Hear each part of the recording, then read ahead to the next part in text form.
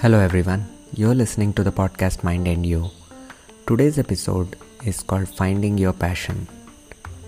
We have heard a lot about how we should find our passion and follow it to fulfill our dreams. A lot of motivational quotes get thrown around on passion, and many of them can be misleading for young people.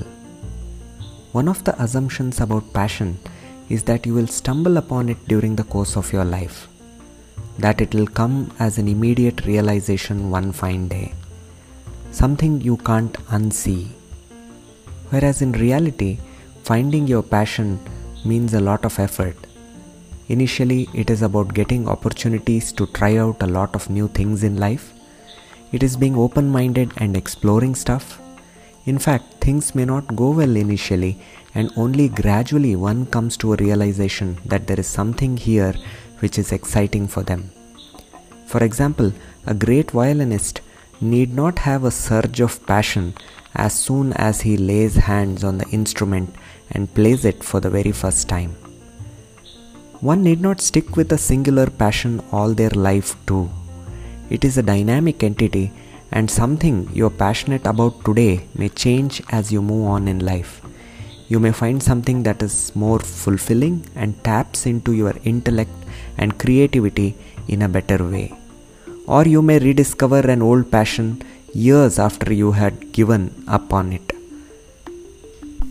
You may even have a diverse set of passions which you delve into at a particular time in your life simultaneously. Another misconception is that you have to find your passion when young to make the most of it.